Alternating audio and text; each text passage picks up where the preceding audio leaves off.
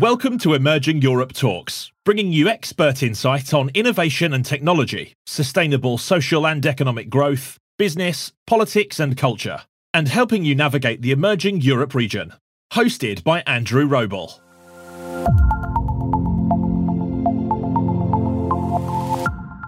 Remember to visit the show's page, emerging-europe.com/multimedia, or check the hashtag EETalks on social media.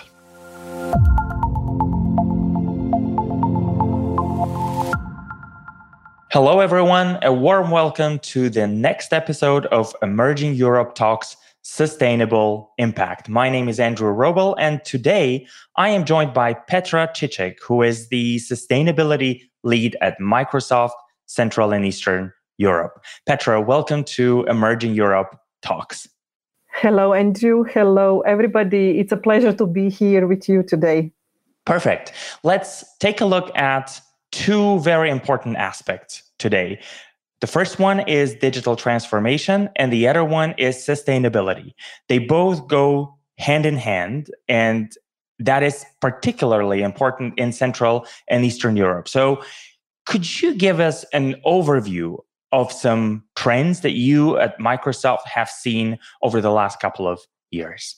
Of course. We do believe that sustainability and digitalization are actually the two sides of the same coin when it comes to the business transformation, and they're very, very much interconnected. We published a research called Digital Future Index, which actually shows that more digitally advanced countries in Central Eastern Europe, but not only in Central Eastern Europe, globally, are more greener, more productive, and more competitive in a business market.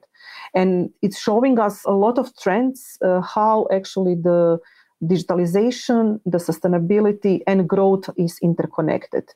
We know that, in Central Eastern Europe, the companies, organizations, businesses are faced with many different challenges, especially in the last 1 year. And companies are driving big focus on building their resiliency, but also on how to drive operational efficiencies, how to, save money, how to save energy. And we really see that digital technology is actually an enabler and can really help to address those kind of priorities and those challenges, but can also accelerate the progress and drive the sustainability impact at the same time. So we don't have to separate, I would say, sustainability from a business transformation. We really do believe that, the only successful business in future is going to be actually the sustainable business. Can you give us a little bit or a few examples of how digital transformation actually drives this sustainability aspect? Of course. There is, I would say, few nice examples. We've been working, for example, with Polish National Environmental Fund organization, and they are providing the environmental grant programs to allow citizens to obtain funding for air pollution prevention and energy efficiency home improvements. And they've been using actually a process which was previously slow, manual, paper-based. And simply by digitalizing that process, putting into the cloud, it was not only that they managed to achieve the better data insights when it comes to how and where they should invest, and being kind of the enabler and accelerated of that transformation of providing such a service, but they also managed to drive, I would say, improvements, and they also managed to drive the cost savings when it comes to the whole process and making it very easy, simple experience for the end users, for the citizens who were actually going to apply for those investments. So it does seem that it's more competitive and it's more efficient in the first place. Exactly. And it's actually driving the actual sustainability impact down, because we know that actually cloud as a technology is not only more energy efficient and cost efficient, but it's actually carbon less intense, actually carbon more efficient comparing to any on-premise infrastructure. So, Petra, we've been talking about countries here. Do you see, or perhaps does the Digital Futures Index show any type of connection between digitalization and the environment in any of the countries that you are involved in? Actually, yes. One of the correlations that we have identified was that countries that has actually above average digital skills of the general population have definitely lower air pollution and more kind of sustainable behaviors. And definitely this is seen in countries that have a quite advanced digital government and digitalized services for the citizens, Malta and Estonia. And if we look at Microsoft itself, you recently published a report that focuses on the impact on climate and on Microsoft's operation. Can you tell us a little bit more about that? Of course. I mean, our Microsoft sustainability journey started back in 2009, and we are already more than, I would say, a decade into that process, into that journey, with very kind of clear and ambitious, carbon commitment goals to become basically the carbon negative by 2030, water positive, zero waste, and protecting more land than we use by 2030. We publish our annual sustainability report, which is a very comprehensive report, sharing a lot of our progress, but also sharing some of the key learnings and some of the, I would say, even the challenges.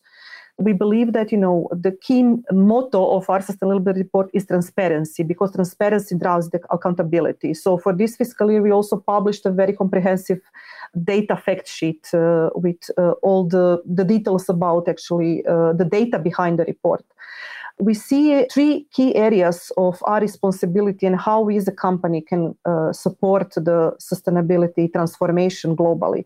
First is to get our own house in order, to drive the necessary initiatives, activities, investments to actually reduce the impact of our own operations. And for year 2022, our business overall grew by 18%, but we managed to reduce the carbon footprint by 0.5%. It's a small progress, but and we understand that there is much bigger need to accelerate, and this need is especially coming from the need to decarbonize our basically electricity that we use globally to power our data centers, to power our facilities, but also to decarbonize our supply and value chain. So this is where our biggest focus of learning and insights is coming from, and where our biggest focus is going to continue. Then I would say the second area of our impact is definitely how do we use our knowledge, the innovation, our technology to really empower and accelerate the sustainability transformation of the customers and our partners. Because we really believe, as we just commented, that the digital technology is a key enabler on driving the sustainability transformation. And then the third area of our impact is really how do we use our voice, how do we influence the right policies to have a common understanding and a meaning of the net zero, but also how do we help to close what we call the sustainability skills gap? Because we also see that a lot of the sustainability transformation requires actually to have people with the right skill set, both in sustainability skilling, like understanding the carbon accounting, greenhouse gas, carbon removal, and these kind of projects. But also there is a huge need to advance also in how technology skills can be used in the context of driving the sustainability transformation.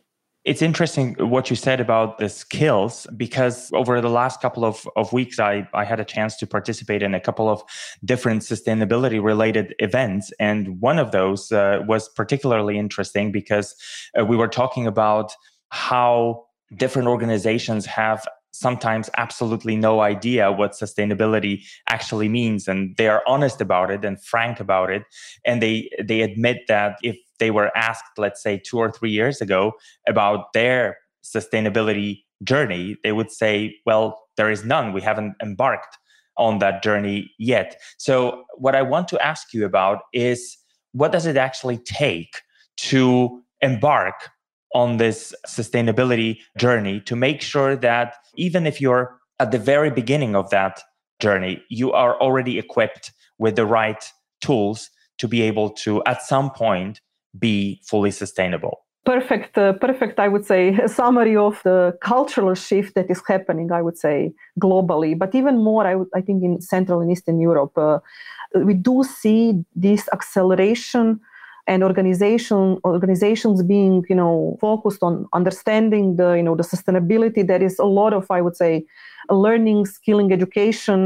We also in Central Eastern Europe launched a Microsoft Skilling Academy, which is like a free resource on demand and online learning possibility to help leaders to understand, the sustainability concepts, to help the sustainability professionals to acquire necessary, I would say, technology skills that can help them to how to drive from pledges to progress, how to drive the implementation, and also how to kind of, skill general population on understanding better, what sustainability is. And definitely, I would say, very kind of, practically, I think that it should start with really kind of putting the sustainability at the core of your company and trying to define what does this really means. I mean, and by defining that and also understanding what are the goals that you would like to pursue and making them very clear, making them public, committing to those goals. So I think that the change and living that every day. So I think that, the change start with kind of being ambitious, but also being very, very simple and clear about what the organization wants to achieve. And then, of course, with making those kind of pledges, the biggest challenge is, how to turn this into the action. And we know resources are scarce. You cannot place the investments and all the people just to focus on such initiatives. But we believe that actually the companies who will invest or who will actually take a look into the understanding what is the current baseline and trying to understand where are the gaps and who will actually use the data-driven approach, who will start collecting the data to really kind of understand where they are, and then applying different digital solutions, technology solutions that can really help them to scale and to accelerate into that way. So, for example, we've been working in Poland as well with the National Institute of Oncology, which is a governmental organization. And they've been actually also setting their vision. They've been setting some, their ambition of the decarbonization journey. And then actually we, together with our partner, we've been working on how do we help them implement the right technology, which is called the Microsoft Sustainability Manager, to really understand, okay, what is their current carbon intensity baseline coming from their own operations, coming from outside of their in their kind of value chain, and then based on data and further analysis, what are the kind of recommendations, where to prioritize, where to focus. I will mention one. I think, as far as I know, Żabka is another client of Microsoft, and this is a chain of grocery stores. And I remember their chief green officer participated in one of our events, the Future of Emerging Europe Summit last year. And she said that for them at Żabka, being sustainable, it is actually a very conscious decision that they follow every single day, no matter what they are looking at and what kind of solutions they are trying to implement. I understand that this is what you are talking about here as well. Exactly. And as I said, it comes to my, and it's a great example, and it comes to my, the beginning of our conversation, how we started. I believe that, the only way how to run a successful business is to run, a sustainable business. And, for companies, as I said, to understand how sustainable they are, I really believe that they need to grab into the kind of, the data. They really need to grab into to understand based on the data and on the analysis. If you were to define sustainability leadership, would there be something else that you would add to what you have said already?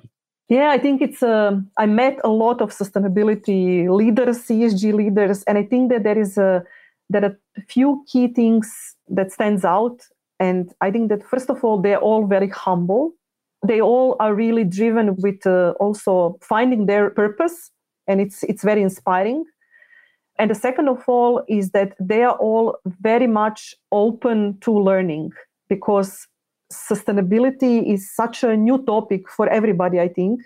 And there is no single company or single organization or single government that has been, super successful. And it's not about a single company or organization being successful, because we know that we cannot solve the sustainability challenge as a kind of, one organization, one person, or one country. Because even if we solve it for ourselves, if the rest of the world doesn't follow the same pace or advance in the same rhythm, we are still in the same challenge.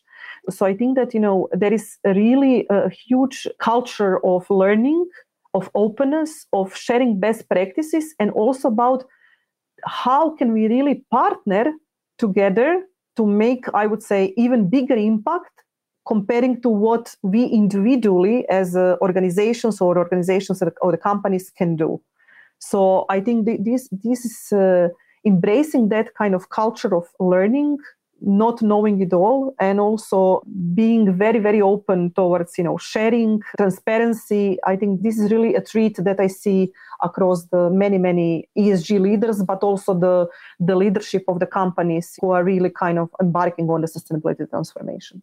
I will mention one more example here, because last week I was also asked to deliver some sort of speech to startups in Central and Eastern Europe at Wolf Summit in Wrocław. And my presentation was called Think Sustainably from the Start Up. The reason why I'm bringing this up is that it seems to me that you have to start thinking sustainably, whatever type of organization you are and at whatever stage of development you are. Do you agree with that? I fully agree with that. I think that the next, I would say, majority of the startups that are, coming to life today and in the future are actually, they're all going to be in the climate tech, or majority of them, and sustainable by design. I also listened to some of the previous podcasts. There was a nice example from one of the startups, and actually, how they went through the transformation of. Without, initial idea was not that they are going to be a sustainable startup, but I think it's a must. I mean, every company, no matter the size, actually will be required to be a sustainable company. So, fully agree with you. So my final question here, would you have some sort of advice for those who, like I said earlier, have absolutely no idea what sustainability is, and perhaps have heard the term, but have no idea how to deal with that and perhaps where to start from? Listen to this podcast. Thank you. But no, I think that, I can talk about myself as well. So I graduated in University of Economics, and back then there was no, sustainability as a profession, as a skill set. So we also, when we also looked into this report that we published, the Global Sustainability Skills Report, we also saw that a lot of people are shifting right now into the, sustainability as a profession because of the demand, because of the purpose, because of the, of course, the talent needed. But I also can talk about my journey was actually to, start looking into how can I, through the work that I do, make a more sustainable impact. So this was kind of my first idea. So I think that, everybody can look into, their own work, their own behavior at home, and think about, okay, what can I do to make things, more sustainable? But it's not only that. I think that, the next maybe recommendation would be, and this is the reason why we created the Microsoft Sustainability Academy. Feel free to explore those learnings and, to start embark on that journey. But of course, there is really plenty of resources available out there. I mean, the first kind of very concrete step that I would recommend to any organization is really start collecting your data. And this will really help you to understand, where you are and where should you focus. I mean, and it's not a new data. It's the data that's already available in the organization, in the different systems, very often very siloed. But if you put the kind of sustainability lens on that data, you will actually get a very, very good understanding about where the challenges are and what the priorities should be. And of course, we are here to help, companies, organizations to do so. I have two follow-up questions, though. You said, ask yourself how sustainable you can be in the future. If you're asking that question, what specifically do you mean? I mean, what kind of questions can we practically ask ourselves? Because for some people, the word sustainable might be too overwhelming, but perhaps there's more, detailed questions that we can ask ourselves. Of course. I mean, privately, definitely, look around your house and think about, do you recycle? Where do you buy food? Do you use plastic wrappings, plastic bags, things like that? Do you, turn off the water when you're taking shower? What kind of electricity do you use? Can you put the solar panels on your roof? So talk to your kids. I mean, they are usually smarter than than we are, and they already have, some very good ideas. Do you travel by car? Do you travel by bike? Can you take a train? So think about this, do you buy locally from local farmers? What is your food supply chain, as a person? Potentially, you can also calculate this, what is the kind of, carbon intensity of your vacation? What is the carbon intensity of some of your decisions? This is being as a kind of private person, but professionally, there are also, a lot of, I would say, ideas. I mean, very often when we talk to the customers, me coming from Microsoft, I tell them, look, are you leveraging the cloud? And do you know that cloud is always so much more carbon less intense compared to any on-prem solution? So let's do kind of, analysis of, what are those, applications? What is the infrastructure that potentially can be moved to the cloud? And then you can benefit. You will already start your sustainability journey simply by leveraging the cloud as a technology for already, your current, I would say, infrastructure needs. So this is really kind of the simple kind of first step. But definitely no. Should every meeting be a travel meeting? Can we travel less? Should this paper be printed or can be kind of paperless? So we also have a very nice white paper that we published for all customers that are using M365, how to actually, instead of sending, attachments in the emails or even reducing the amount of emails, how to kind of be during everyday work less aware about what is the carbon intensity of that work and how to be kind of less carbon intense. So there are really kind of, opportunities in our everyday, both professional and private life to live a more sustainable life, but we need to start being aware of those and then also putting some actions in place on how to address those.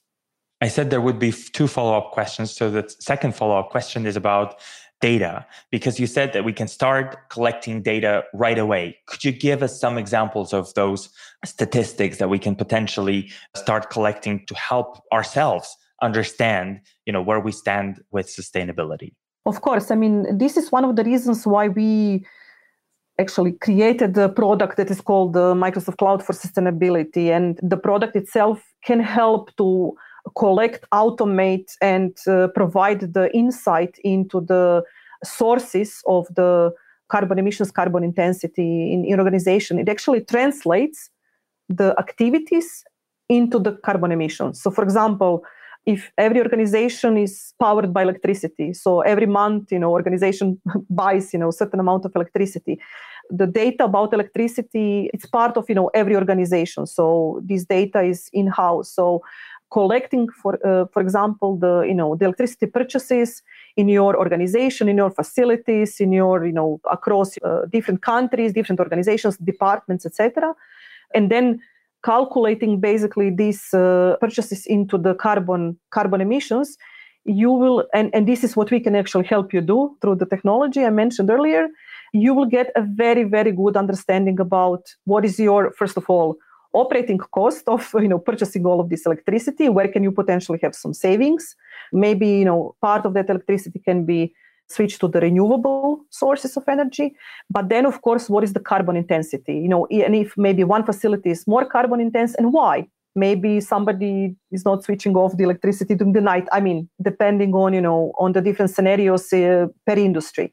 But electricity is just one example. Collecting the data about the business travels and how carbon intensive this business travels is, and then recalculating this.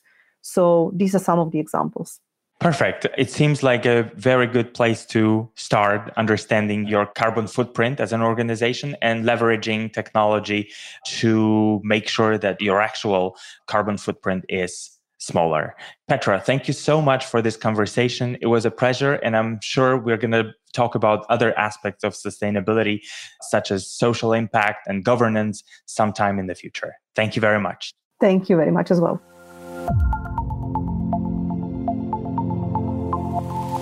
Thank you all for listening, and we look forward to your company for the next episode of Emerging Europe Talks. Make sure you subscribe to the podcast and do leave a review. This will help us ensure a regular stream of great guests you want to hear from. And finally, check out our news and analysis platform at emerging-europe.com.